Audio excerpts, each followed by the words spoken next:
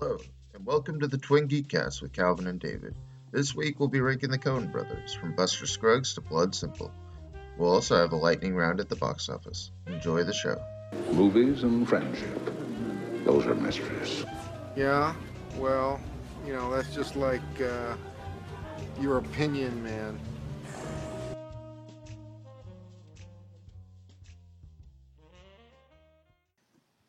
Welcome back to the show. This week we have interesting top 10, and we've gathered a group of our friends around the site to put together a list about the Coen brothers. Yeah, that'll be exciting to get to. But first, let's talk about this week's box office. We're going to go real quick this week so we could get to our films. At number 10, we have Burn the Stage, the movie. A movie about a Korean supergroup, a boy group. You know a bit about them? Yeah, my fiance is a big fan of the huge Korean pop trend right now, and it is apparently a lot bigger than we both thought. You know, they've got this new documentary for one of the biggest bands, but I don't know much other than that. The only thing I know about it is that it set a new record for the live event concert at the movies, beating out One Direction. Wow, well, I guess we're all happy about that then. I think we are. At number 9, we have The Girl in the Spider's Web, a new dragon tattoo story. I went to the theater to go see the new Fantastic Beasts and looked at the audience and realized I'd rather be sitting in this, but I have some regrets. I felt like it was I felt like I wasn't really watching anything. There's nothing to engage or grasp onto there. Mm-hmm. Well, it sounds like from some of the other reviews I've read of Fantastic Beasts, which are scathing, by the way, Yeah. you probably would have been the same either way. But I mean, it would be good to. I was going to say it'd be good to say as well that we actually do have Calvin's review for The Girl in the Spider's Web available to read on the TwinGeeks.com right now. Oh yeah, absolutely. Go check that out. See, you could get a bit more of my perspective there. At number 8, we have Overlord, which I genuinely enjoyed. Went out to with my fiance. I didn't tell her that it was a movie about Nazi zombies. So, I told her it was about World War II, and she went into it not knowing exactly what it was. So it has a pretty amazing drop sequence with a bit of computer effects, but after that, it goes back to more practical effects. I really enjoyed it. That's good, and it's not a Cloverfield film, right? No, it's not a Cloverfield film, but I feel like it might have benefited in some way. That it could have pulled in a bit more cosmic horror into like the zombie occultism. And I don't think it leveled that well onto the occultism side. It's more just Nazi zombies, Wolfenstein, which, that's a fine time at the theaters, but there's not a lot of depth there. Yeah, well, as long as it's enjoyable. Yeah, right. At number 7, we have A Star is Born, which is refusing to leave the charts. Yeah, well, it'll be there. Yeah. And we have Before Film Strikes Over, there's some of the old ones left on there. I'd encourage anyone to go check those out before seeing the new one. Same story, retold different ways. At number 6, we have The Nutcracker in the Four Realms. Yep. And at number 5, we have Widows. There's a review of that on the site as well. I greatly enjoyed that. Steve McQueen is a great filmmaker, and it was exciting to see what he did with the Gillian Flynn. He writes pretty good thrillers, and it works pretty well. Yeah, it seems like it's the big to go see movie right now. Probably the best thing, one of the best you're going to see this year, from what I've seen. And I think absolutely, as far as our top 10 goes, I'd say it's like the critical darling of the moment. Mm-hmm. I think you go see this film, and maybe not much else right now. Probably not, but let's see what else is here, just in case. Okay. At number 4, we have Instant Family. That's the Mark Wahlberg adopts orphans movie. More Mark Wahlberg movies. I love those. Yeah, they're really the best. Mm-hmm. The best at being like perfectly mediocre and not having any kind of identity. Just like entirely disposable films. I mean, I could probably name 5 of them that you've already forgotten if I didn't already forgotten them. I mean, it would be impossible to compose a list because we've both forgotten all of them. Yeah. And at number 3, we have Bohemian Rhapsody. I feel like Rami Malek probably wishes he were in a different film, and I wish we got the Sacha Baron Cohen version. Well, I was going to say, I agree. When there was a lot of buzz around Sasha doing it a couple years back, that was super exciting. But I mean, obviously we're here now, and I don't think we're ever going to get a Sacha Baron Cohen Queen movie, so that's disappointing. But who knows? I mean, I guess what we have is entertaining people. It's still doing a lot of success. I've seen a lot of people going out and seeing it, and that's great. But I personally don't really want to go out and see this because of a lot of the scandal involved. Excuse the Queen pun.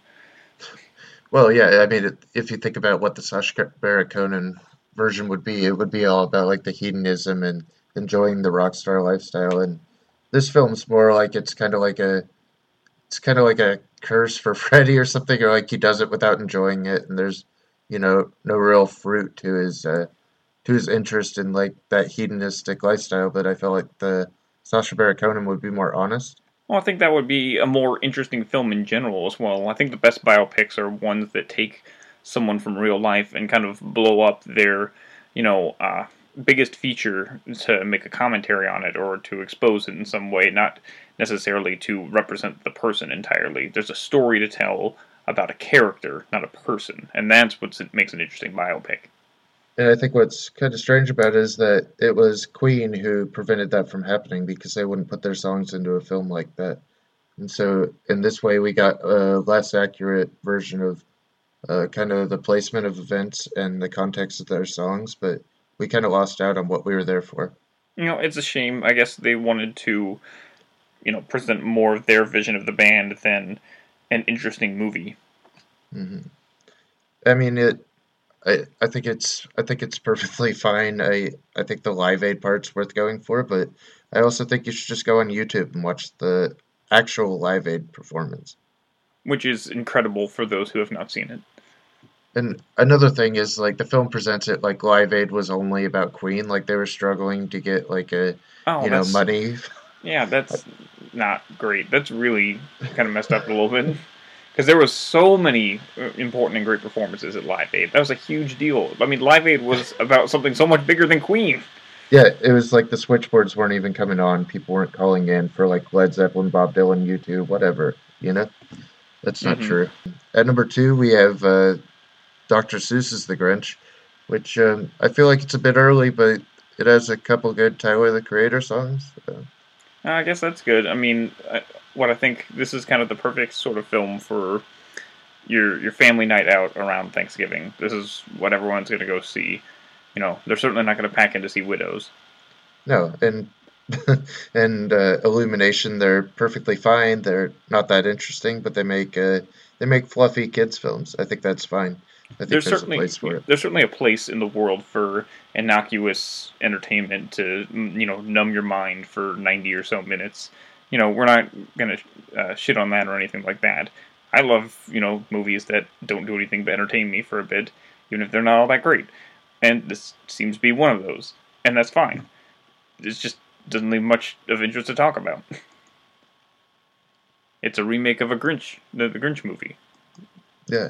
What do you want? And following that, we have Fantastic Beasts at number one, which I still conflicted on whether there are Fantastic Beasts fans or if there are only Harry Potter fans. Could you I, explain to I me? Yeah, I think the idea is that, especially with what I've heard about the new film as well, is that it is just Harry Potter fans. J.K. Rowling is doing her best to cling on to this last remnants of this franchise and make as much money out of it as possible by exploring the young life of Dumbledore and what's going on with how Voldemort came into and whatnot. And it's just stop it. Has there ever been a good Yeah, prequel, like a series at least anyway? I don't think there has yeah, been. yeah. I'm having trouble coming up with a great example of how this could work. Well, I mean, think about what, every big major franchise, what happens when we go back and try and tell what happened before then. You got, like, the Star Wars prequels, and those suck, and you got the Hobbit movies, and those didn't work out at all. And now we got Fantastic Beasts, which is, telling what happened before Harry Potter. And it's also not doing great, but people are going to see it. Oh God, they are going to see it. I mean, it had pretty incredible showings. It's almost double the second place film, and then after that, everything falls off a cliff. I mean, we might have wanted to see a little bit more support of widows. Yeah, of everything that's been listed so far here, that's really the only one that even would remotely interest me, I think. Everything Yeah, else is kind of like, oh, I've seen that before. There's some other things like Green Book and Private War further down the list that didn't make it, but I don't. There's not much else. Hmm. All right, well, I guess if we've reached the top, then it's better to get on to the better list, Oh our yeah. ranking of the Coen brothers. So I guess we should talk about how we composed this list. Would you like to give a little spiel on that? Sure, so originally we were thinking about doing just one film today. We talked about doing Buster Scruggs since it just came out. But then we kind of were talking about just the Coen brothers in general between all of our contributors here at the Twin Geeks. And we're like, well, why don't we make a whole podcast about the Coen brothers?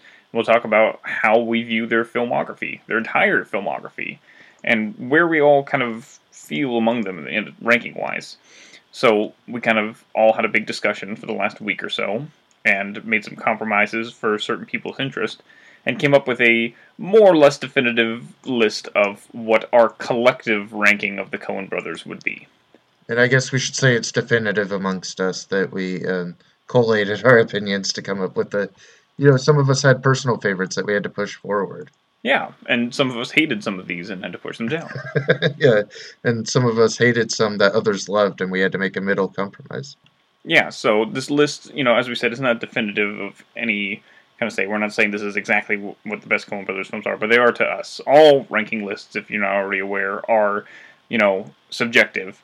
They are applying only to the people who are making them. You can't really claim what's the best of any director or just any film in general. No one can make that claim. That's one other thing about this list is the Coens rank so high with us that there's only a few that aren't of special interest. Right. Unlike most directors who maybe get like one huge or big important film, the Coens have at least several masterpieces by our standards, and we'll of course get there. But we got to start at the bottom, and we'll blow through some of these because they're not as fun to talk about. For the first one, we have the Lady Killers, which I think I might be the lone person in the group that's seen Yeah, it. I think you took the bullet for us on this one to watch it. It does have the reputation as the worst Coen Brothers film, and it seems like you walked away with largely the same opinion as everyone else. I wouldn't be surprised if every single Coen Brothers list comes out with this near the bottom. It has to be near the bottom. I feel like Tom Hanks is kind of a perfect fit for the Coens universe. So I'm a little bit surprised that they couldn't do something more with him. Hopefully, they can bring Tom Hanks back into another amazing project someday. Because you're right, the Tom Hanks is like kind of perfectly cut from cloth for a Coen Brothers script, and it's a shame that he gets wasted on such a poor film. Yeah, and I mean it was originally portrayed by Alec Guinness, which it was perfect for him. And I feel like this is the other thing about the film is that it's the Coens working off someone else's design. So they go into this old lady's basement and they dig out a hole. They try to reach some riches. I think that's one thing that we'll identify throughout is that money's always taken, or that someone's always on a path toward like a bag of money, basically. Mr. Pancake is an ardent foe of the Federal Reserve, and is in fact one of those eccentrics one often reads about, hoarding his entire life savings, in Mr. Pancake's case, in a hefty bag that is his constant companion. Yeah, the Coen brothers certainly have this, tendency to make scripts about some kind of crime. There are lots of films, obviously, that kind of revolve around crime, but the Coen brothers in particular really like their crime and money kind of surrounding stories. And we'll see a lot of that as we go through this list. At 17, we have Intolerable Cruelty with George Clooney and Catherine Zeta-Jones. He plays a divorce lawyer, and she plays a woman who's trying to divorce a bunch of men for their money. Mm, that sounds like the right role for Catherine Zeta-Jones. Not very interesting. It shows that Deakins and the Coens are both imperfect, and they can make a flop. Mm-hmm. This is also another one I didn't see, and your takeaways from it aren't encouraging me any, clearly. And did you say that these last couple were kind of a lead up to something a bit different? Yeah, it's kind of interesting. These are back-to-back films from the Coen brothers, and from my understanding, these are also kind of their worst regarded films as well. So I don't know, as we'll see, I think we'll get to it a little bit later, but after this, they kind of took a couple of years break from making movies, and they came back with a really big hit. I just don't feel like there's any of the magic there, or the kind of Coen personality. The writing's not quite the same. There's a courtroom scene where George Clooney's kind of tripping over language, and people are they're talking about, oh, he's the silly man, or who was the silly man anyway? And What's good for the gander, Your Honor? Is this a legal argument? What's good for the gander? You got to play your tape, Freddie. Mr. Massey has a point there. I'm going to allow it. Were there any other specifications? She specificated a silly man. Objection, Your Honor. I'm going to allow She it. specificated a man who, though clever at making money, would be easily duped and controlled. Objection, Your Honor. it breaks into like Coen territory for a few minutes, but that's really the only part of the film I liked. Oh, well. I don't know. I'll check it out eventually because I want to be Coen complete, but yeah. Not soon, I suppose. I think that's fair enough. What do we have at 16 here? 16, we have Hail Caesar. That was their most recent film before The Ballad of Buster Scruggs just came out this year. And Hail Caesar, I went and saw in theater. I haven't seen it since then, but it's pretty good, I guess.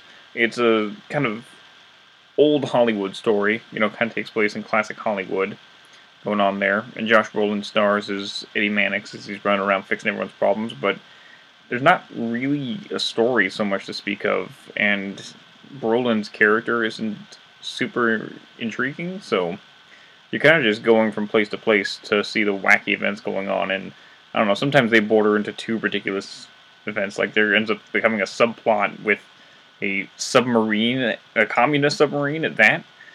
It's just really weird and odd. There's And too that's much an going on. interesting thing that happens with these lower end Coen comedies is that the subplot almost becomes like a supertext. Like it almost becomes the central theme of something. And there's Hail Caesar just didn't work for me at all. I don't think it's very funny. I think they have better deconstructions of Hollywood that we'll get to. I mean, I'd be interested to watch it again sometime, but again, I'm not like dying to for any reason. It's nobody's favorite Coen film as far as I've seen. So, Yeah, certainly not within our group. There Oh, were a absolutely not. couple. There were a couple arguments like, oh, it has a few good moments, but then we're looking at a list mostly made of films that are all good moments. Would that it were so simple. Would that it were so simple. Would that it were so simple. My dear boy, why do you say that? Why do you say twere? Well, you should say it like I said it. Yes, but Would that it were so simple. would that it were so simple. Would that it were so simple. at least good. Like, these are the last two. I think are the only ones we could really call objectively bad in any way. I think so. Yeah. Yeah. If from here on out there is at least one to many good things. Yeah. I think the list is all green from here. Yeah, which is of course why we wanted to talk about them in the first place. Absolutely. Let's move into the good stuff. All right. What do we have at 15 here? 15, at number 15 we have Burn After Reading. Osborne Cox. Yes. Who is this? Is this Osborne Cox? Who is this? What time is it? Who are you? I'm a good Samaritan. I'm sorry I'm calling at such an hour, but I thought you might be worried Worried? about the security of your shit. Burn After Reading's pretty fun. It was right after No Country for Old Men. They made this weird comedy where Brad Pitt plays a strange fitness instructor who's a little bit geeked out, and George Clooney plays an ugly man, which is a hell of a stretch. Yeah, I don't know if I believe that. Yeah, he seems so flubby and just sloppy in the film. I think that's like the joke of it, right? John Malkovich plays a guy who yells a lot, as he does. That is John Malkovich, yes. So everyone true to form except George Clooney, who I don't know. I think it's fun. I like the last film. I feel like it doesn't have a real plot. It kind of meanders through jokes until it ends. And it's not so bad for the Coen brothers films to not have plot.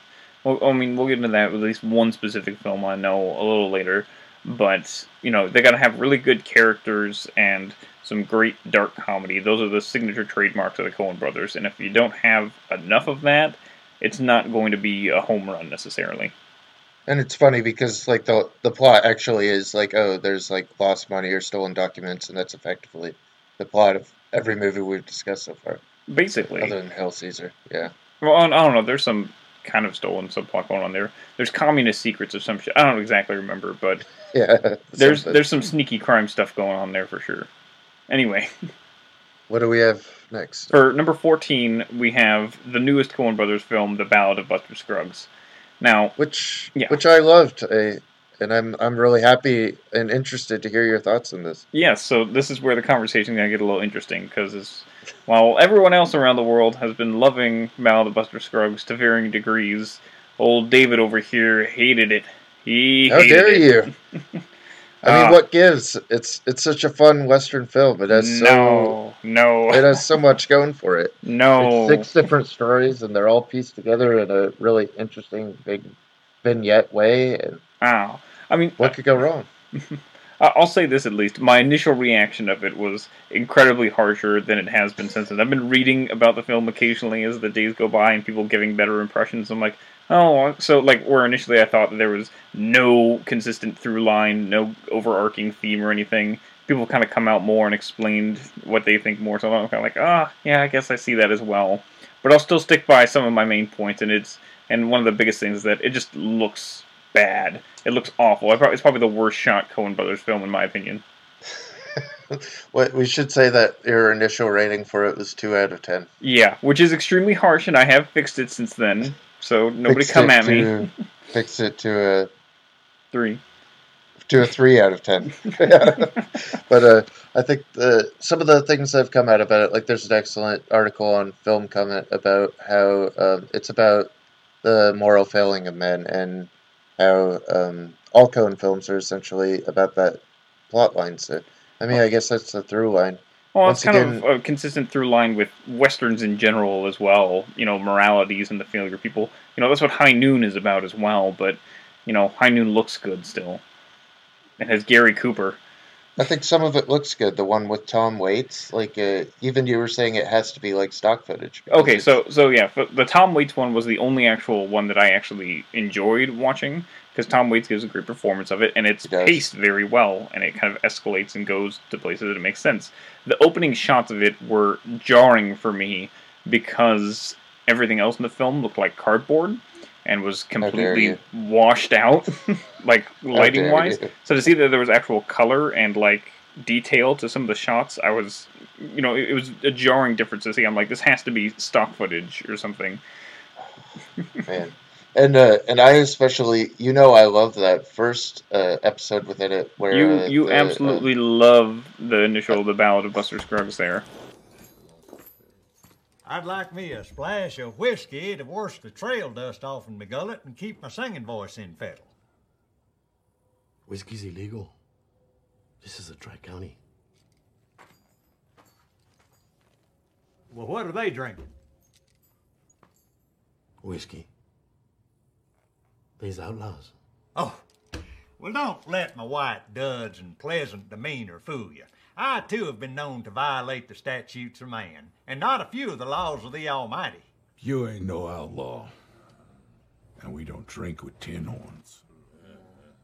Sir, it seems that you are no better a judge of human beings than you are a specimen of one. Just on a brief inventory, I'd say that you could use yourself a shave and a brighter disposition. And lastly, if you don't mind me aspersing your friends, a better class of drinking buddy. I've seen it about 5 times now. I mean, I'm pretty dedicated to that bit. Mm-hmm. And it's one of the better ones, I think. I don't think it's all bad, but it just doesn't work for me personally because, I just don't like the lack of reason or anything going on, the jarring difference in violence versus tone. Though I do like the one bit where he kicks the table and he makes the guy shoot himself in his face. That's some good slapstick. Yeah, I mean, he said it was... Then he turns around and he's like, oh, it was suicide. Mm. Yeah. But, the other thing, like him shooting the gun backwards with the mirror, that didn't do anything for you? Yeah, it was all right. I've seen better gags. Again, I had more something like I didn't find the character compelling, and that's always a huge thing for me. If the character don't work for me, then the segment don't work for me. Oh man, but when he's coming into town strumming on his guitar and we see through like the middle of the guitar and Oh, I or like actually actively disliked that shot because of how un-Western it was. Like, that was one of the first things to tip me off that I wasn't going to like this film, was that shot. well my fiance grew up with like a cassette of that like an old cowboy cassette and she was like this is really bringing her back. So I guess that's part of why we keep rewatching it. That makes sense to do, and he's very much so, Buster Scruggs are very much so kind of Roy Rogers-y kind of type, the cowboy kind of going across the plains and singing songs and whatnot. But like I said, the cinematography was really off, I felt, in a lot of places, and felt very un-Western, but I'm probably just more of a Western purist in general, so I'm going to be harsher on that thing than most people. And I think that's one of the things that might disconnect you with this film is that it's not pure about its westernism at all. No.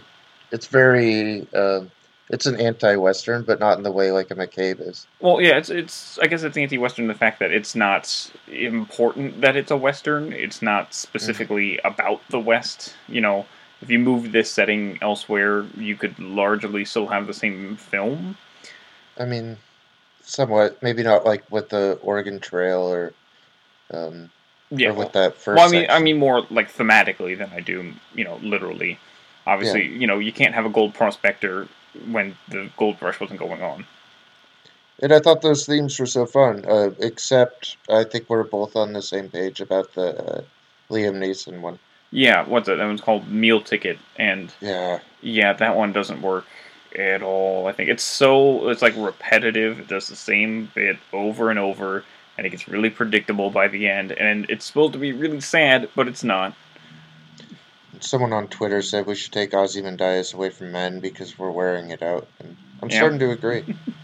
I feel like between Breaking Bad and all of the things that it has influenced the last few years, maybe we could give it a little break. Mm-hmm.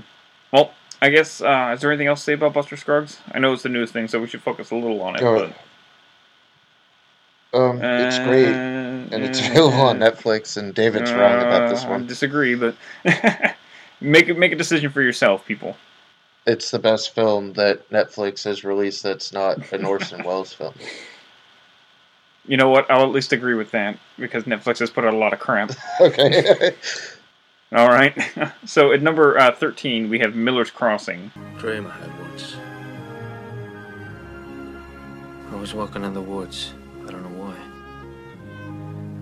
Wind kept moving. Blew my hat off. And you chased it, right? You ran and ran. Finally caught up to it. You picked it up. But it wasn't a hat anymore. It had changed into something else. Something wonderful. Nah, it stayed a hat. And no, I didn't chase it. Nothing more foolish than a man chasing his hat. Which I believe I have the authority here on. You haven't seen this one yet, yeah? Yeah. The one thing I know about it is it was kind of inspired by, like, they had a shot of, like, the hat drifting through the wood. And that's the opening shot of the film, which is really fantastic. This film has a great opening and closing shot. The closing shot's actually a really nice homage to the ending of The Third Man, which we love here as well. Mm-hmm. But Miller's Crossing is basically a throwback to old 30s gangster films in kind of an updated sense. You got the more bitter violence, the harsher characters going on there. And it's a lot of fun, if not 100% compelling. And I think it's just because the lead character, played by Gabriel Byrne, isn't entirely interesting. It's a combination, it's an adaptation of two Dashiell Hammett books kind of mushed together, and that's Red Harvest and The Glass Key. And Red Harvest has actually been adapted before by Akira Kurosawa into Yojimbo, and then later ripped off by Sergio Leone for a fistful of dollars. But there, at least, you got the Sanjuro character and the Man with No Name, and they're much more compelling than whoever the hell Gabriel Byrne is here.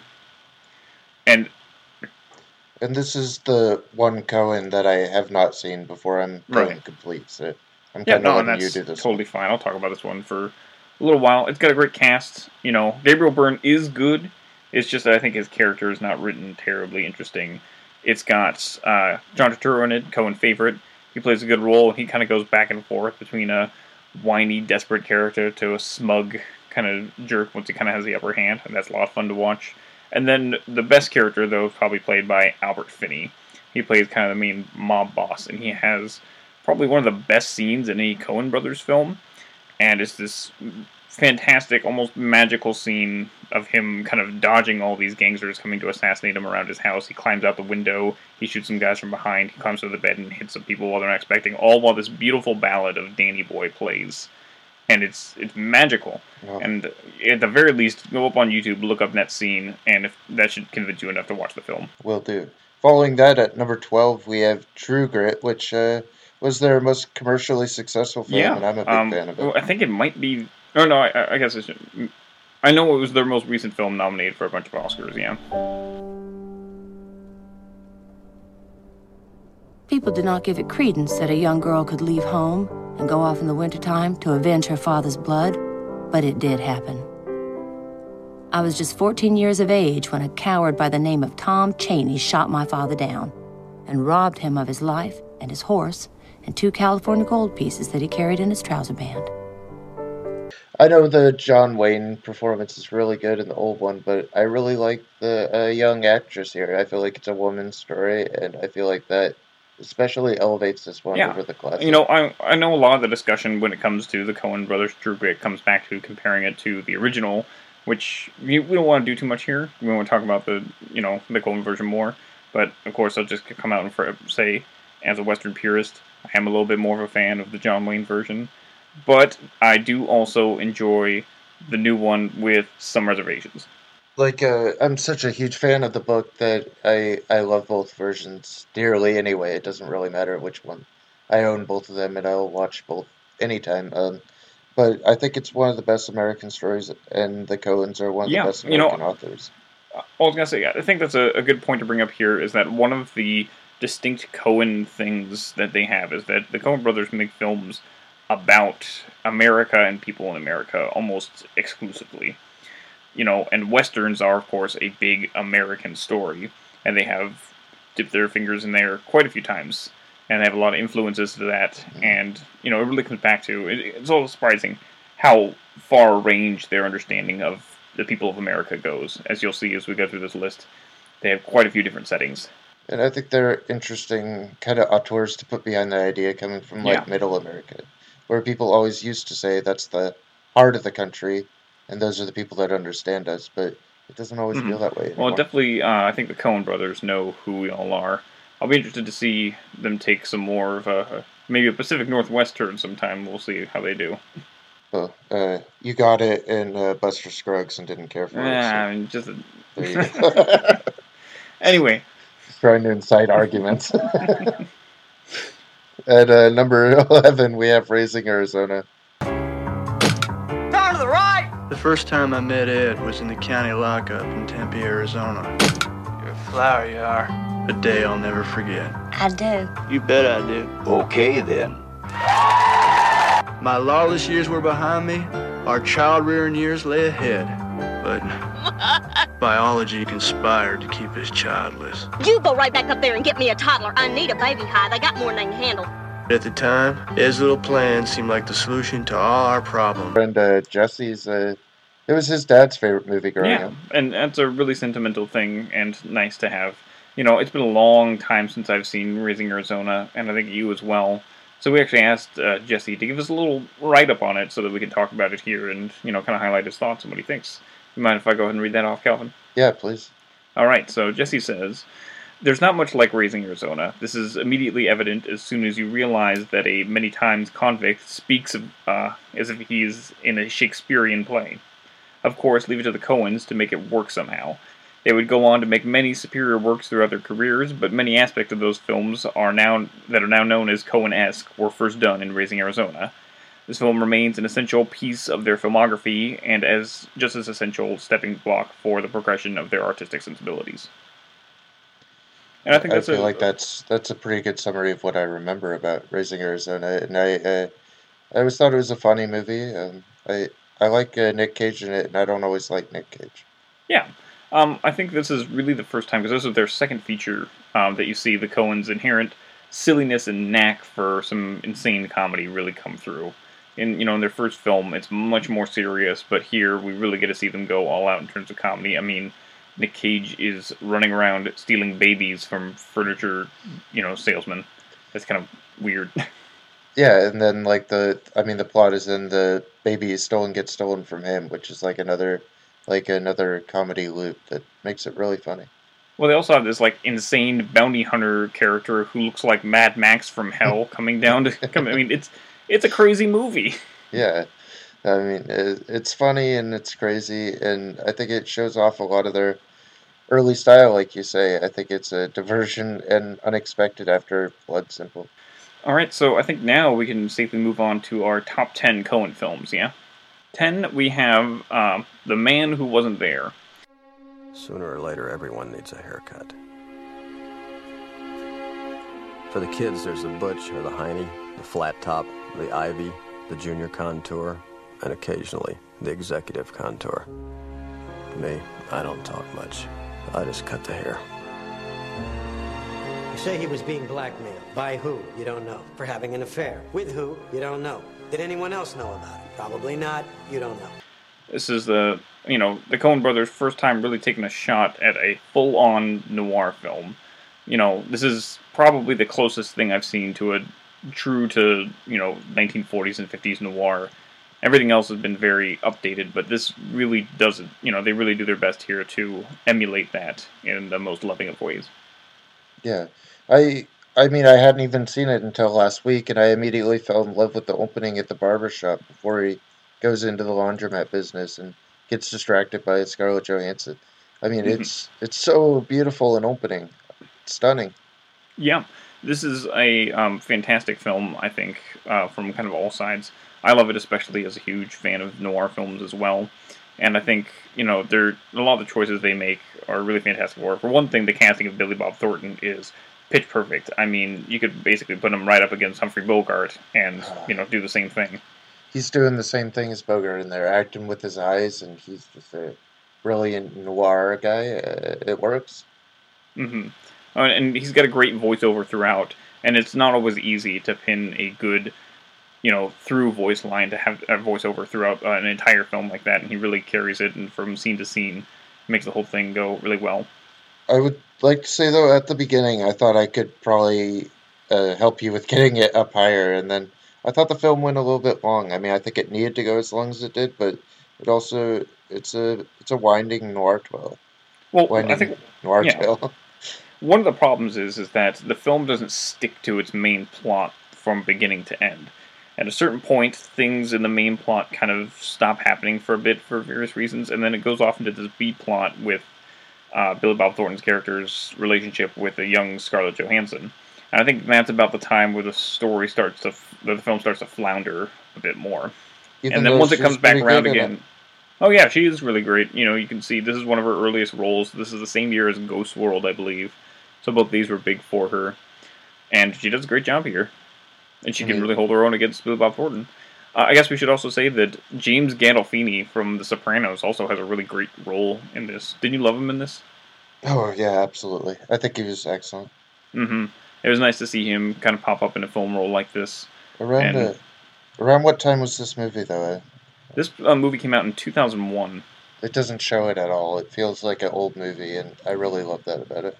Yeah. Well, one of the best things about it that kind of helps with that is that this is one of the best films, visually, at least from the Coen brothers.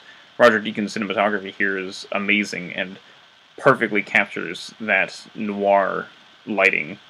It's beautiful. Yeah, I think there's only 2 or 3 ahead of this that I think really look better than this. I think it is in the top 3 as far as aesthetics.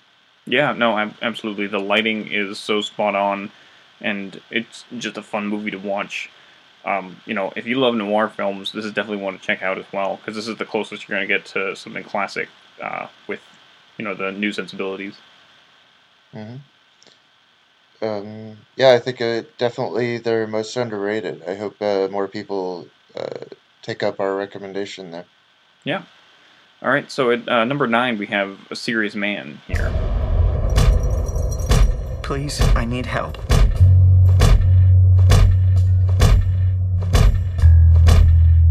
I've had marital problems.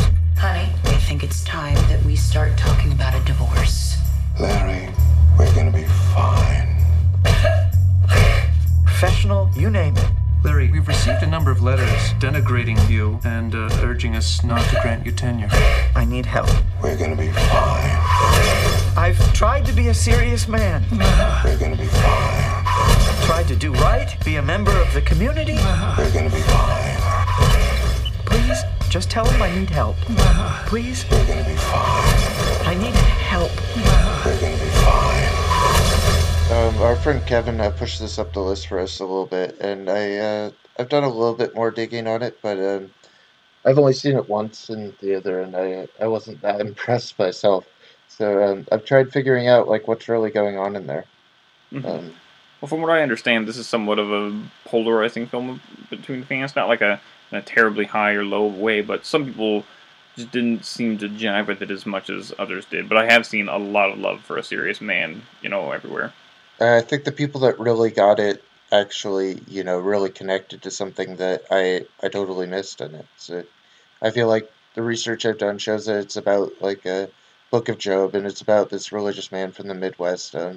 It can be considered more autobiographical. It takes place around Minneapolis kind of area and around where the Coens are from, and I think it has a lot of religious themes in it. And this is about like a professor who's studying like the problem of unpredictability, or that how can you predict everything? And he's good with numbers, right? But he just can't find out what he's doing, what kind of action is preventing him from being successful. And really, it's just his inaction that keeps him down. I think that's interesting as well, seeing the Coen brothers tackle a kind of religious take, because you don't really see that in any of their other films. Religion is very much so an absent element from generally all the rest of the Coen brothers films. So having that angle as well, I think that's really interesting. I'd love to see the Coen brothers explore more of those kind of things. Maybe not even specifically religion, but just other things outside their wheelhouse, I mean, everything goes wrong with this guy. Like, his wife's leaving him. She's cheating with him, against him with this guy across the street. Maybe losing his job. He's sterile. It's just, he's having a horrible fucking life. And it's like, why did God do this? But it's really about, like, the morality of men, like most of the Coen pictures. That's the point. Well, that's definitely one I think I'll have to check out soon. I'm glad Kevin, loved it so much to kind of push it up on the list here for us. I wish we had more to say, but, there's plenty of other Coens to love. From here on out, we'll be much more confident in what we're talking about. Absolutely. At number 8, we have Hudsucker Proxy. That's right. New York. It's 1958. Anyway, for a few more minutes it is. Come midnight, it's gonna be 1959. A whole nother feeling. The new year. The future. Yeah, old Daddy Earth fixing to start one more trip round the sun. Everybody hoping this ride round be a little more giddy, a little more gay.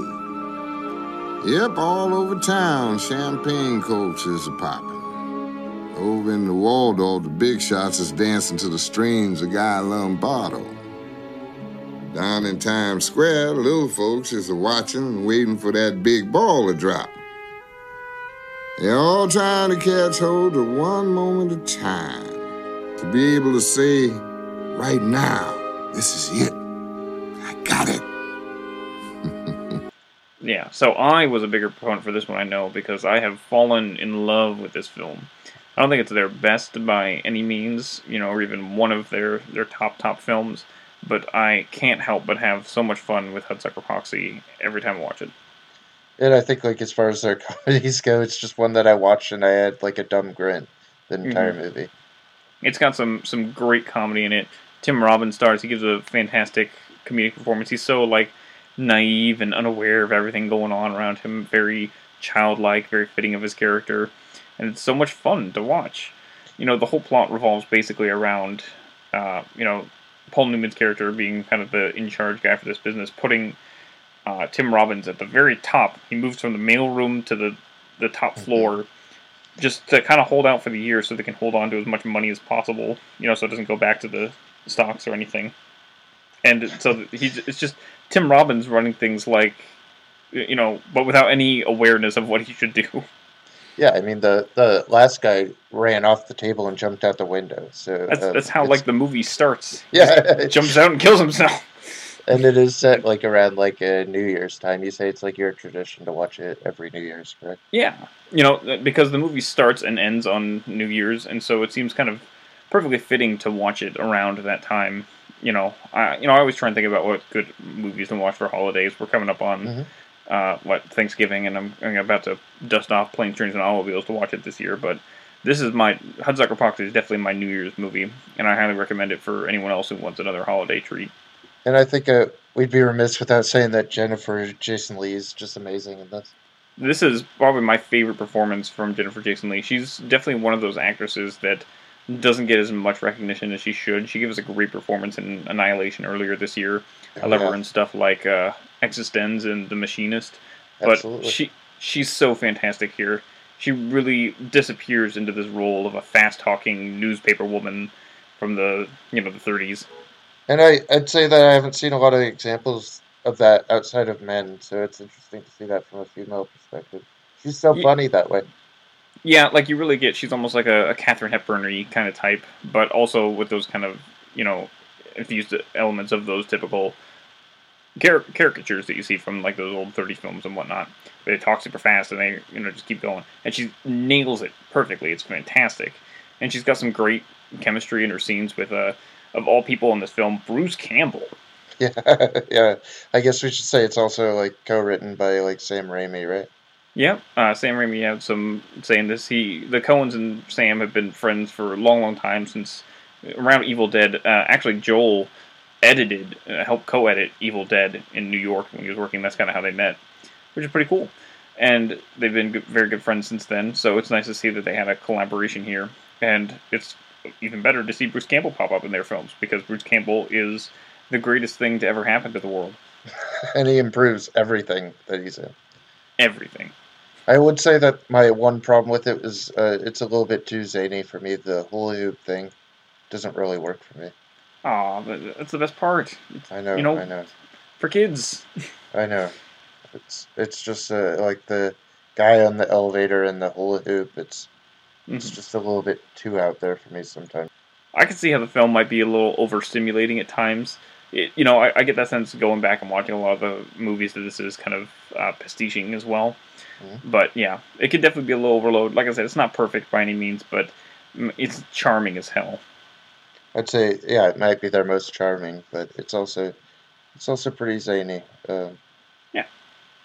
At number 7, we have Inside Llewyn Davis, which our friend Graham and I kind of pushed up the list a bit. I know you weren't entirely on board with it going too high. Right. Well, and that's mostly just because I've only seen it the one time so far. It's been a couple years. I liked it still, sincerely, certainly, but I wasn't blown away by it like I was many of the other Coen films that are coming up on this list. But I definitely need to give it another rewatch and kind of reevaluate, because there is a lot of great stuff in Inside Llewyn Davis for sure. And I think it has some incredible scenes, and that it's such a breakthrough for Oscar Isaac to come out with this film. I mean, he has it has the Ulysses element. I mean, his cat's named Ulysses, and it has the Homer type story, but set in Greenwich Village in New York. I really love this movie. I think it gets better each rewatch, so I'd recommend watching again. As with any movie about musicians as well, you're going to have a fantastic score to go along with it. The soundtrack for the film is really great. Lots of bluegrass, folksy stuff going on there. And Oscar Isaac has a really great voice, too.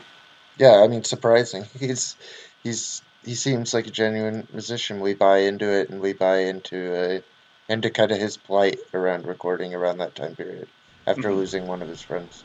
This one's early. Joe should like it.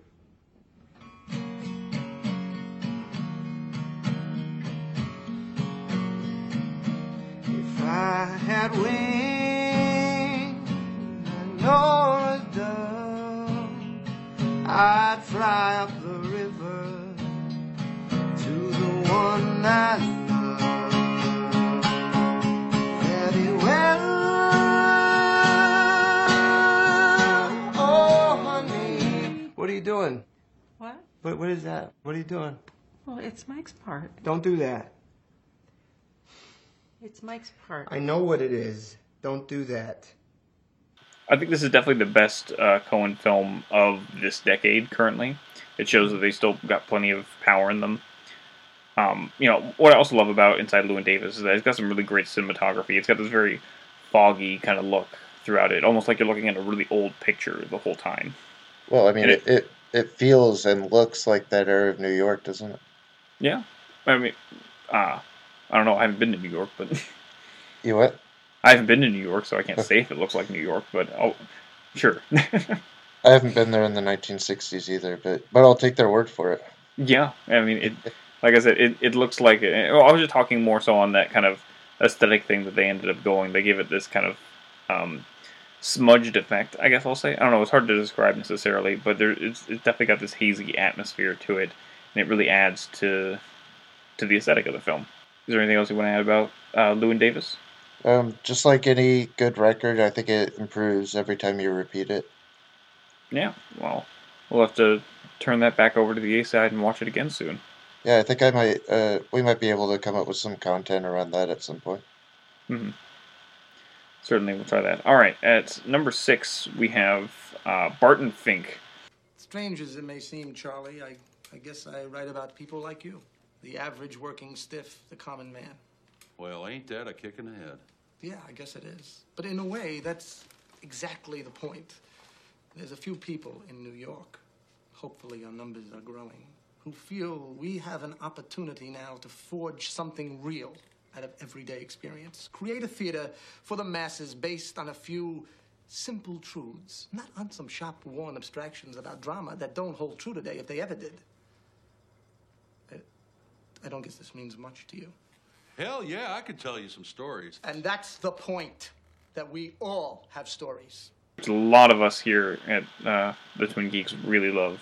I think I found it might have been our most common enthusiasm. Like there's a bunch where a bunch of people are pushing for it, but Barton Fink were pretty unanimous. It's great. Yeah, the Coen brothers wrote this film when they had a stint of a writer's block during the writing of Miller's Crossing, and they made it right afterwards. This is actually the first time they worked with Roger Deakins, and the changeover is fantastic. Sorry, Barry Sonnenfeld. I mean, your stuff is great too. We love it, but Deakins is a man. Yeah, I mean, Deakins is incredible, and the film's immaculately shot. It's gorgeous, and it shows. This is the other one we were talking about with Hail Caesar, that it shows the other side of Hollywood, and I think it's far more effective this time. Yeah, so I think this is a much better portrait of Hollywood, and specifically writers in Hollywood as well, and that kind of style you go through. They bring over Barton from New York, who was a playwright there, very successful, to write a wrestling picture in Hollywood, which at first kind of seems beneath him, but I don't know, it's interesting to watch Barton's character evolve over the film, where he feels like he has no idea what he's doing. He's stuck writing this thing he has no idea to do about, and by the end of the film, he's so full of himself, and so, self-righteous. It's really interesting seeing that character evolution. Yeah, I guess John Turturro, I mean, it's one of his most significant performances. Yeah, I mean, he's usually a character actor in bit parts, but here he gets a full-on starring role, and he's fantastic in it. This is certainly the best thing you'll ever see John Turturro in. And, I mean, John Goodman, incredible too. It's unlikely, but I feel like it's one of his better performances too. Has John Goodman ever had a bad performance? I don't think so. He ever has. I think he's, genuinely... I mean, he's so jolly and interesting, and this time he's so always dark. Great, and he has a range as well. He's not just a one-note kind of actor. Even if he's been in a lot of bad movies, which he has, been playing bad movies, but he's always good. He's always the good part of the movie. Yeah, I mean, he's always the center. Even in the new Roseanne show or whatever, people could just watch it for Goodman. It doesn't matter what you think of the other parts, right? Yep, at least Goodman's there, and that's enough. And here's no exception. He has a really great part where he is both intimidating and silly at the same times, and his character gets even more aggressive as the film kind of goes on, and it's really interesting because of the kind of existential elements within the hotel that Barton's staying at, and how everything seems so off, and Goodman's character really accentuates that, uncertainty element of the whole place. So by the time that it all goes up in flames, it's pretty drastic. I think it's one of the best like documents of the writer's struggle, and John Goodman's kind of the embodiment of everything that goes against writing and creating films. Yeah. Barton Fink is definitely one of my favorites. I love films about Hollywood and love seeing writers write about writers. I'm always interested in that kind of self-reflecting process. And Barton Fink's definitely one of the best of those that I can think of. Alright, so I think from here we're safe to move on to our top 5 Coen films of all time, yeah? So, top 5 Coen films of all time. I think it's safe to say that this was hard for us to nail down and really decide, at least the order-wise. I think we're all pretty much on the same page of these are our 5 favorite films from the Coen brothers, but we spent some time bickering as to which got, second, third, or whatever it was. I think we should say we also started with trying to craft a top 5 that was mostly bulletproof, but also reflected our values as a site. Mm-hmm. Alright, so for number 5 here, we have The Big Lebowski. Sometimes there's a man, I won't say a hero, because what's a hero? But sometimes there's a man, and I'm talking about the dude here. Sometimes there's a man, well, he's the man for his time and place. He fits right in there. And that's the dude in Los Angeles. Probably the most well-known and most beloved of all Coen brothers films.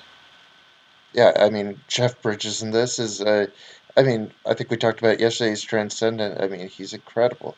Yeah, I mean, he's no longer Jeff Bridges in the movie. He is the dude. And it's so funny because it's taken off from, like, Western and noir plot lines, but they're filling it with their own personality, and Jeff Bridges brings so much to that. Mm-hmm. I think what's interesting, especially speaking of the noir element, so once you kind of start to understand noir, and specifically Raymond Chandler noir as well, you see how much of an influence it has over the Coen brothers, because The Big Lebowski is effectively the plot of The Big Sleep and The Long Goodbye, kind of mixed mashed together and then updated for 1990s LA, and you swap out Philip Marlowe with a bum. Yeah, and I mean he's a bum, but he's also cool. Like he's 1998 cool, right? Like not affected by anything. Like just kind of living his own like Southern California lifestyle. Mm-hmm. He's very laid back and fun, but he also is, he's very expressive. It's not like things don't bother him. The dude is a complete whole character. He's just trying to live life, but things keep getting in his way. And I think there's so much irony behind what actually happens. Him, sharing the name with this guy who's in a wheelchair, like in The Big Sleep. There's so much overlap there. And once again, a bag of money goes missing, and that's like the plot device. Mm-hmm. And, it's a consistent thing. I think what's really interesting about The Big Lebowski as well, and can lead to some people, a little frustrated with it at first at least, is that the plot doesn't really matter by the end. Or even necessarily throughout. It doesn't end on anything. Nothing is necessarily resolved by the end. And it's a film entirely about characters. I can say from my own personal perspective, actually, I did not like The Big Lebowski the first time I watched it. Damn it, David, you're out of your element. But, I mean, it was one of those things where this is the biggest argument I make for why films are worth watching more than once. Because, despite not liking it the first time, many things about it still stuck in my head. The character stuck in my head, the set pieces kind of still stuck in my head. And even if I didn't like it all, I was like, I can't get this movie out of my head. I gotta watch it again. And the second time I watched it, it all clicked. Because since I knew everything that was kind of happening, I could focus on what really mattered. Which was watching these characters go through a crazy journey together. And every character in this film is fantastic. I mean, yeah, everyone's just incredible. Julianne Moore and Steve Buscemi, I don't know if we've mentioned, they're just amazing in this as well. Mm-hmm. I have to. We have not mentioned Julianne Moore yet, who is one of the best here. This is probably one of her best performances, and she just plays this ultra-feminist artist character, and she's so ridiculous. It's basically like art frothing from the vagina, and it's that kind of like a feminist, like supreme feminist. Like I imagine a extremely even more over the top female Andy Warhol kind of in that sense.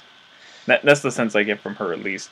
But I mean, the film has even more great people. We got John Turturro again, who we got to mention, who has just a small bit part. Like literally, if you cut Jesus's part out of the film, it wouldn't matter. No, but the film wouldn't be as great without it. You got that No, great because introduction. you have some of the best lines like backed up against that, but it's like it doesn't matter to like a plot.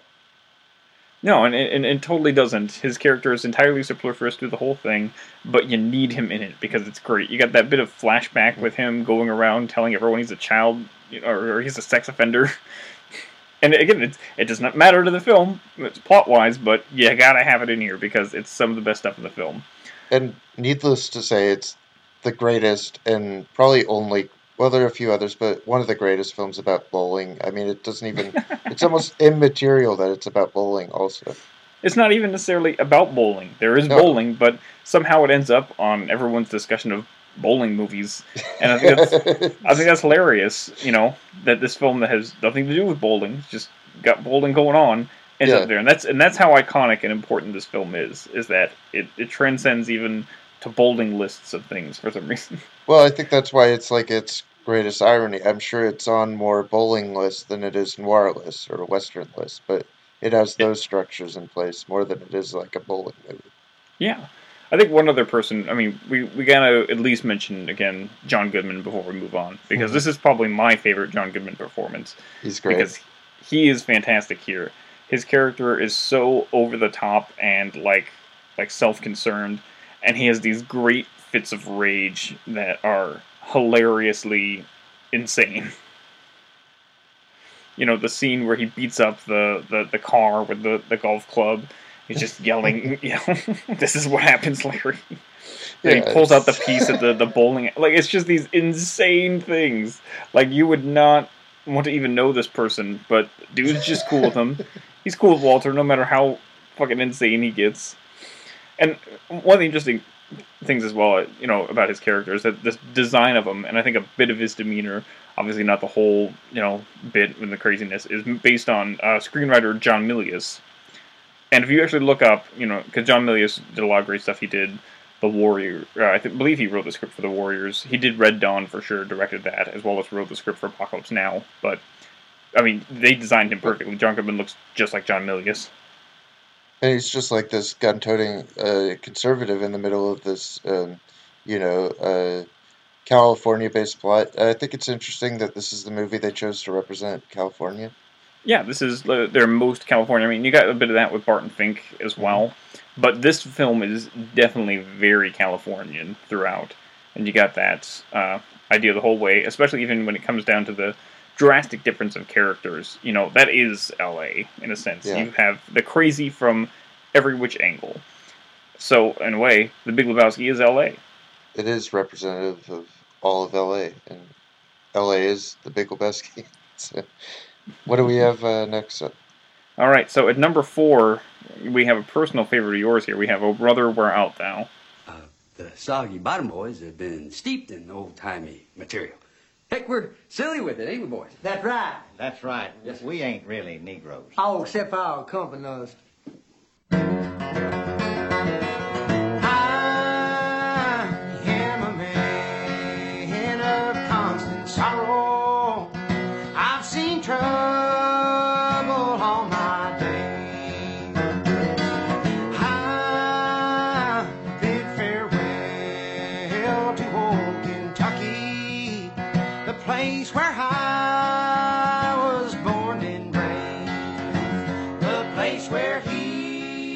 I just wanted you to read it out because it's so high on the list.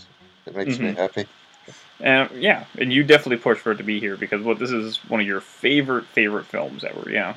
I'd put it in my top 10 of all time, and I think part of that is that it is a very interesting Odyssey story, my favorite that's been adapted to film, obviously. It has one of my all-time favorite soundtracks. George Clooney, John Turturro, Tim Blake Nelson, they're all incredible here, and they work well off each other. It has amazing songs. They got some really great chemistry for sure. I love that. Lots of great bits. And the movie is really funny as well. Yeah, it's hilarious. I mean, it's like an in-joke with a lot of my friends. And I think that it's kind of lived with me in a lot of ways, longer than I ever expected it to. Well, I think what's interesting and often gets overlooked with the film as well is that people forget how revolutionary this film was in 2000. for one thing, it really pushed the boundaries for technical innovations as well. Like the whole sepia tone aesthetic throughout the film. And that was a computer effect that was created specifically for Oh Brother Where Art Thou, and is now used in essentially every Hollywood film afterwards. And I mean, doesn't it do a lot to like influence that bluegrass feel? Like if you had to create a visual aesthetic for bluegrass, I feel it would look just like this movie. Yeah, and I had that same kind of sense I was talking about with Inside Llewyn Davis, where they have this effect throughout the film. But Oh Brother takes that and has that idea even further, where it really puts you in that, and it helps establish the time period kind of as well, where you got that sepia look to it.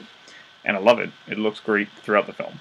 And how interesting that their two Odyssey stories are musicals, essentially. I mean, there's such musicality in those translated stories, and I think this does interesting things with them, with like the sirens, with the, um, you know, The Cyclops, yeah. I mean, you got and the all of Cyclops. the typical Odyssey plot points there. They hit all the beats of it, even though it's a drastically different story. And I think it's a good interpretation too. They found some way to Americanize it without making it feel slight or less significant. Yeah. Well, and again, that's another thing. We come back to that. The Coen brothers can't help but make their films about America and the people who inhabit it. And Oh Brother, Where Art Thou is no exception. It's very much so about that kind of Southern time, and it's got that time period part going on as well. Yeah, I mean it's Prohibition era, and you really get the feeling that they're like singing in these speakeasies, and they're just some boys breaking out of a chain gang trying to go make a record. It's pretty dope. There's a lot of great moments throughout, of course. We got, another great cast as well. You mentioned a lot of them, but John Goodman's here as well. He steals every scene he's in, as is expected. But I think this is also one of George Clooney's best roles in general. I think so. I love him here. I guess one of my only issues is that I wish we could have seen George Clooney sing, because in the part where they do, as great as the song is, God help, I love, Man of Constant Sorrow, of course, but it does look disingenuous because that's not George Clooney singing. Oh yeah. I mean, you absolutely understand that it's not them, but I don't think they could have performed it either. I mean, it's yeah. I should say that every time I go to karaoke, I still have to bust out the Man of Constant Sorrow. All right, so now we're hitting to the top three, and at number 3 we have the Coen's debut film, Blood Simple. The world is full of complainers. But the fact is, nothing comes with a guarantee. Now, I don't care if you're the Pope of Rome, President of the United States, or Man of the Year. Something can all go wrong. And go ahead, complain, tell your problems to your neighbor, ask for help, and watch him fly. Now, in Russia, they got it mapped out so that everyone pulls for everyone else. That's the theory, anyway. But what I know about is Texas. And down here, you're on your own. I think it's really a testament to their smash success right out the gate that we put this all the way up at number 3. I think we've discussed it. Maybe let's just say it's the best debut ever. I mean, maybe after Orson Welles, but fine. It's the second best debut ever, and it takes place. It has more of the Texas feeling.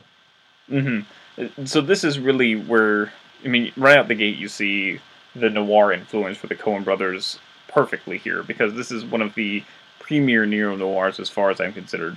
I actually wrote a huge piece on the noir elements and influences on Blood Simple that you can still read on thetwingeeks.com.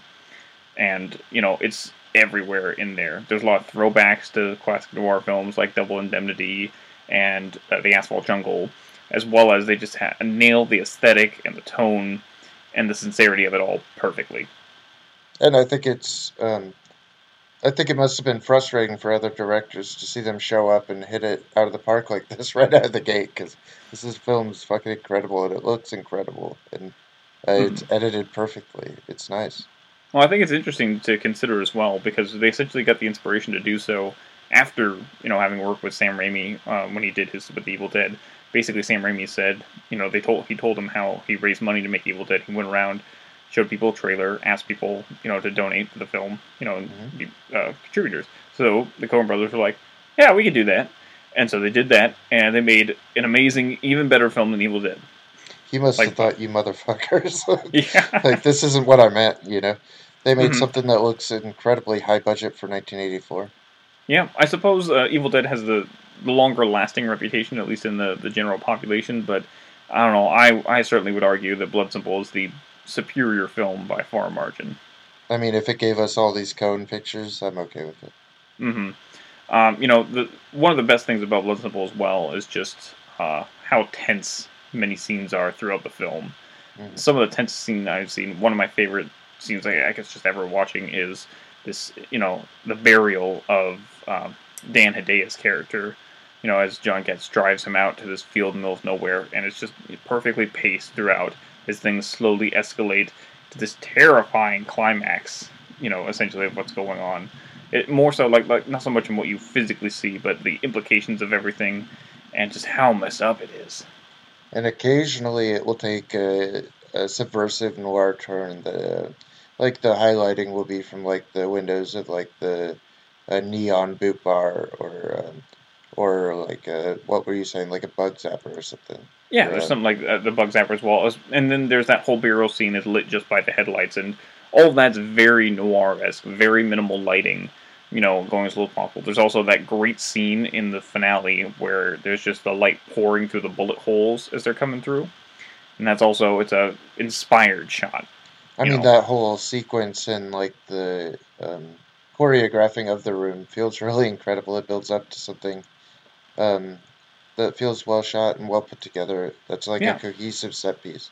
I think that's the best thing you can take away from this film as well, is that the Coen brothers really know how to direct and how to conceive things and really put it out there because of how well both of those set pieces in particular are well executed, especially the finale where you have, events going on in two different rooms, connected to each other, but at all times you have a good idea of where people are, what's going on, and then the events that are happening.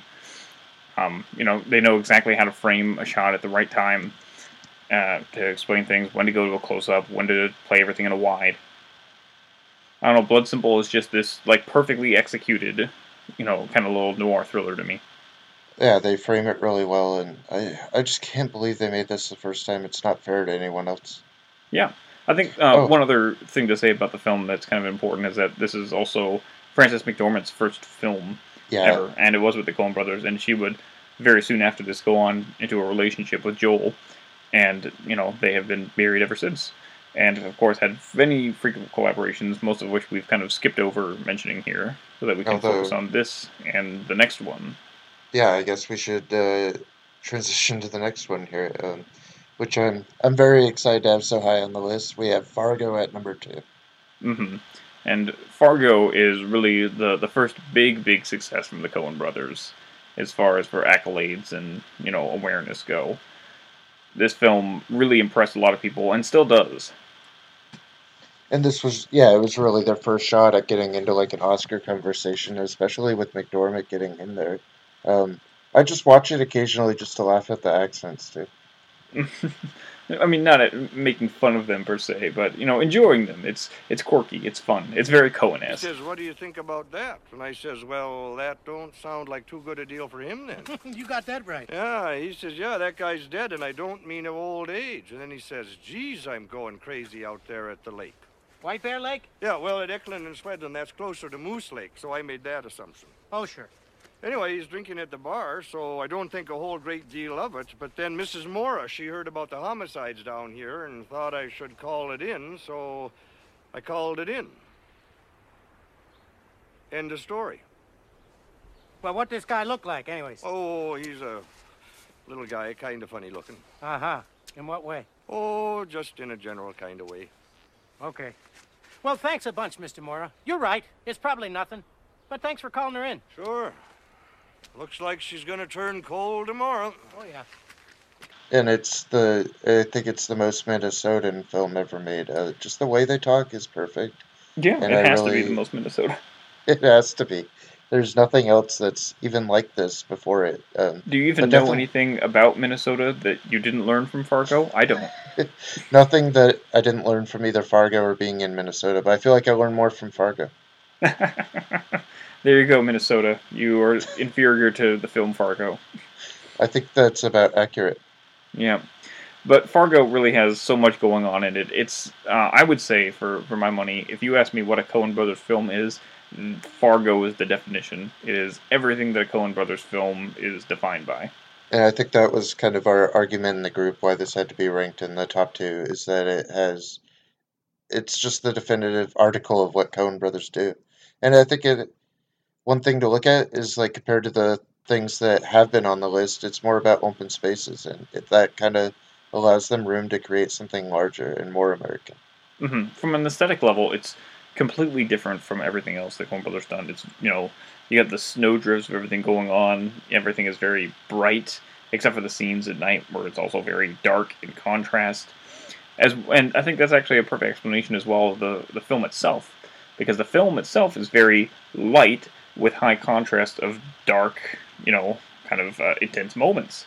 And it's a through and through definitive black comedy. And it has been adapted into the FX show. I watched the first season, haven't really carried on. I know second season's supposed to be good, and I'll get to it. Yeah, I hear lots of good things about it, but it's also decidedly different from the film, from what I understand. For one thing, you don't have the whole plot of William H. Macy trying to have his wife kidnapped so that he can get ransom money from his father-in-law. Yeah. I mean, the show has pretty interesting plot lines, but I didn't know that Fargo needed to be a universe. I thought it was pretty good as a little self-contained story already. Yeah, and it really maintains that still, even upon rewatches. And, I'll stress the same thing I've said with many other times with that. The most important thing to not only Coen Brothers films, but films in general, is to have strong, enjoyable characters. That's what's going to make it rewatchable. That's what's going to make you want to keep coming back to it time and time again.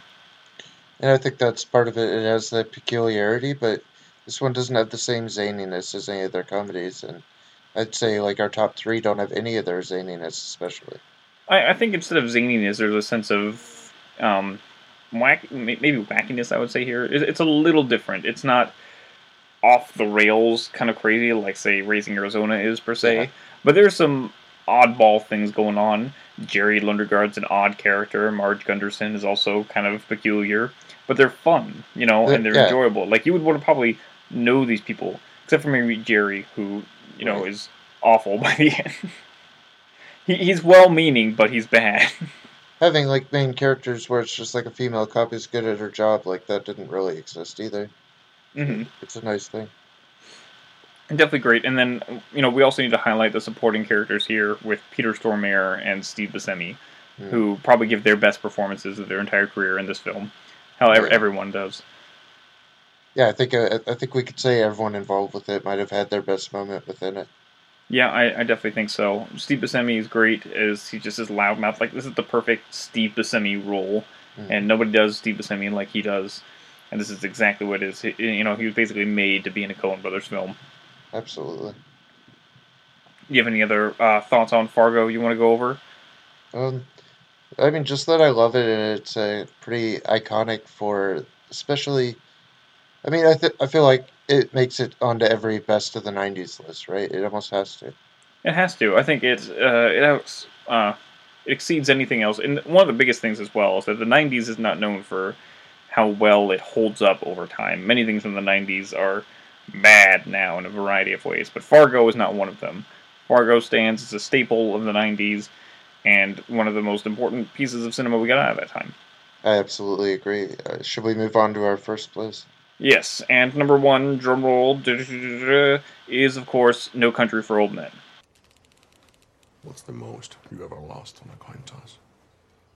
Sir? The most you ever lost on a coin toss?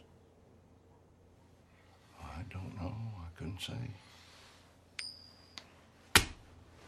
Call it. Call it? Yes. For what? Just call it. Well, we need to know what we're calling it for here. You need to call it. I can't call it for you. I affair. I didn't put nothing up. Yes, you did. You've been putting it up your whole life. You just didn't know it. You know what date is on this coin? No. 1958. It's been traveling 22 years to get here. And now it's here. And it's either heads or tails. And you have to say, call it. Well, look, I need to know what I stand to win. Everything. How's that? You stand to win everything, call it. All right. Heads, then.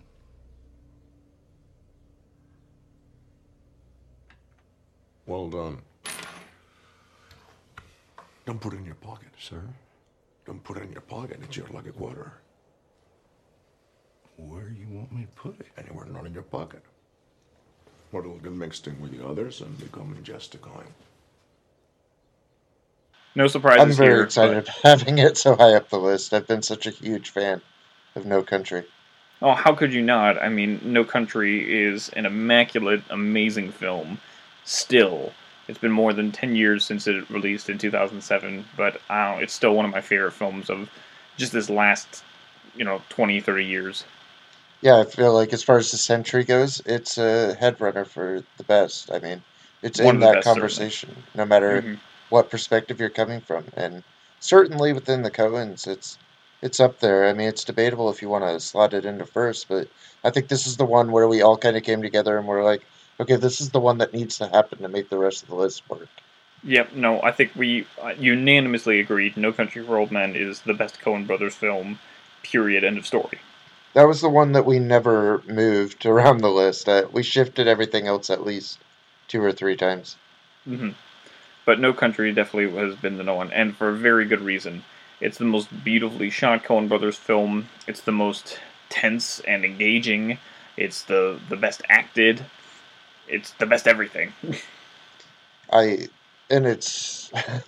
think, did you say that it was hard for you the first time you watched? So, yeah, sort of it was. So, like many people, I think initially when they watched it, I had the same kind of reaction where I was in love with the film for the first 2/3, and then right when that big part happens when we find out Llewellyn, didn't make it out and he just dies off screen in this unrelated accident, it was like a super letdown for me. Like, I was like, oh my god, I was so engaged in everything going on, and I just felt slapped across the face by the Coen Brothers. And I was a little miffed walking away from the film. It definitely subverts itself at that moment. The off-screen death that's fucking bold. Right. It was a bold move, and I came to appreciate it more upon returning to the film and realizing what the intent of that action was. Because the film is, surprisingly, based on the way it's shot, the film is not about Llewellyn or Anton Chigurh. The film is about Tom Bell, the sheriff played by Tommy Lee Jones, and kind of his ending of it. I mean, think about the title of the film, No Country for Old Men. Who is the old man in the film? It's Tom Bell. It is kind of his final story talking about the events watching the world. This is, him watching the cat and mouse game between Llewellyn and Chigurh is basically his perspective of watching the cruelties of the world and the unfairness of things and how that wraps up. And you know how well, I think there are 3 main characters essentially, but Josh Brolin's emerges as kind of the central one, and I think that, like in the way an old western would amplify gunshots, here we have this fucking hose mixed into a machine. What would you call it? It's an air compressor. It's for cattle, for killing cattle is what it's for. But and it's like such a it's unique like that, thing. It's like that western thing where you're using a cannon sound for a pistol, right? It's such an over amplified version of a typical device that I just loved it right when I saw that used as a weapon. Mm-hmm. And I think it's not even necessarily the best. Like, Chigurh has an array of interesting methods of killing people. He's got that insanely, big silencer on the shotgun as well, which is really interesting to see. But the most intense death to me certainly is the very first one that takes place, where he kills the sheriff with the handcuffs. It shows you how brutal this movie is about to be. That is a haunting moment to me. The look in Chigurh's eyes as he's doing it, the giant scuff marks all over the floor as the sheriff just tries desperately to get out of the grasp. And you see, like, all the cuts on Shigeru's hand as well from, the handcuffs on there. It's just brutal to watch. And then he goes, like, he's just uncaring about what's going on and just washes his hands like it was anything else. Right. Yeah, I mean, No Country for Old Men. I mean, I have the film, I have the script, I have the soundtrack. I've just adored it since it came out. Mm-hmm. It's one of my favorite films. It gave me a whole great appreciation for Josh Brolin as an actor. He really proves himself here throughout it and manages to hold the film like the whole time through. I'm surprised by how. It's such an incredible thing. Like, we look at everything that surrounds it, right? Like, we have those terrible comedies on every side of No Country for Old Men. So it's such an atypical part of that rollout of films. Well, that's the thing interesting as well is that this is the least funny of all the Coen brothers films. There's some moments of levity throughout, but nothing inherently comedic, I would say. Well, just like everyone else, after Intolerable Cruelty, they weren't laughing either. Yeah, well, I think that's an interesting thing to say as well, is that basically that's what happened. They made Intolerable Cruelty and Lady Killers back to back, and both of those didn't do so well for them. So I think that 3-year break they took, they're like, all right, we got to really think up something. So they dug up their Cormac McCarthy book, and they made the greatest damn, neo-western I've ever seen. And I think that we should go over Cormac McCarthy because he's so unreadable in a visual way. It's so hard to translate that you would say that his books are unfilmable, except the Coens can film them. Yeah, I mean, just look at No Country. It's an immaculate, amazing film, but, looking at it strictly as an adaptation as well, it's still fantastic. I mean, the Coens kind of work the same way that McCarthy writes. Like, he uses words that it's like their films don't have a necessary plot. His words don't have necessary meaning. It's how they sound. It's how they look and work together within the sentence or the paragraph of a structure. I think it's also safe to say, again, of all the performances, we talked a little bit about Josh Brolin, but obviously the standout for the film is Javier Bardem as Anton Chigurh, who was reluctant to do the film, I know, initially, but, man, this film really makes his career. It's kind of like the cherry on top of it all. He is terrifying here. I mean, what else should we know him from? I mean, he's done a couple of things. I mean, also just recently, like, he was in Mother this last year. Yeah, he was incredible in Mother, I thought. Yeah, he's done a lot of things. He's done a lot of Spanish things, I know, as well, but this was like his, at least the big exposure to most of us here in America. But, the brutality at which his character is portrayed and the unfeelingness, it's very much so like any iconic kind of villain going on. He's up there now on the list of everyone's. There's the kind of Michael Myers principle of things, and this unfeeling, uncaring killer, but still has that bit of humanity that you see. That's what makes him so terrifying. The fact that it's a coin flip is that all is what decides your fate, not him. Who, I mean, he should be able to. And they have those great moments of those conversations of, you don't have to do this. And, he just feels compelled to still by some reason. I think that's kind of the terrifying thing as well, is that you never understand why he's doing this. You don't even know what the money's for. That's taking us back to what so many of these films have been about, like The Serious Man being about the unpredictability of God and what human nature will actually do when it's just given free reign. All right, well, I'm trying to think of anything else. I mean, of course, I could keep going on and on about No Country, but I don't want to waste all your time here, Calvin. Any final thoughts to say about the film? Our number one pick for the Coen brothers? I guess I should just say I'm very happy with how the ranking came out, and thanks to our friends Kevin and Jesse and Graham for their input on the list, and thanks to you for your help. Yeah, absolutely. This is an absolute blast to do. I hope we can do more of these kind of podcast lists like this in the future. It was a lot of fun to sit down and figure out and collaborate between all 5 of us there, and hopefully we'll do similar things and come out with similar agreeable rankings on things. Yeah, we'll play in the next one soon. Enjoy your Thanksgiving. Yeah, you as well, man, and we will see you next week. You're a sweet little baby. You're a sweet little baby. You're a sweet little baby. You're a sweet little baby. Honey in the rock and the sugar don't stop. Gonna bring a bottle to the baby. Don't you weep, pretty baby. Don't you weep, pretty baby. Don't you weep.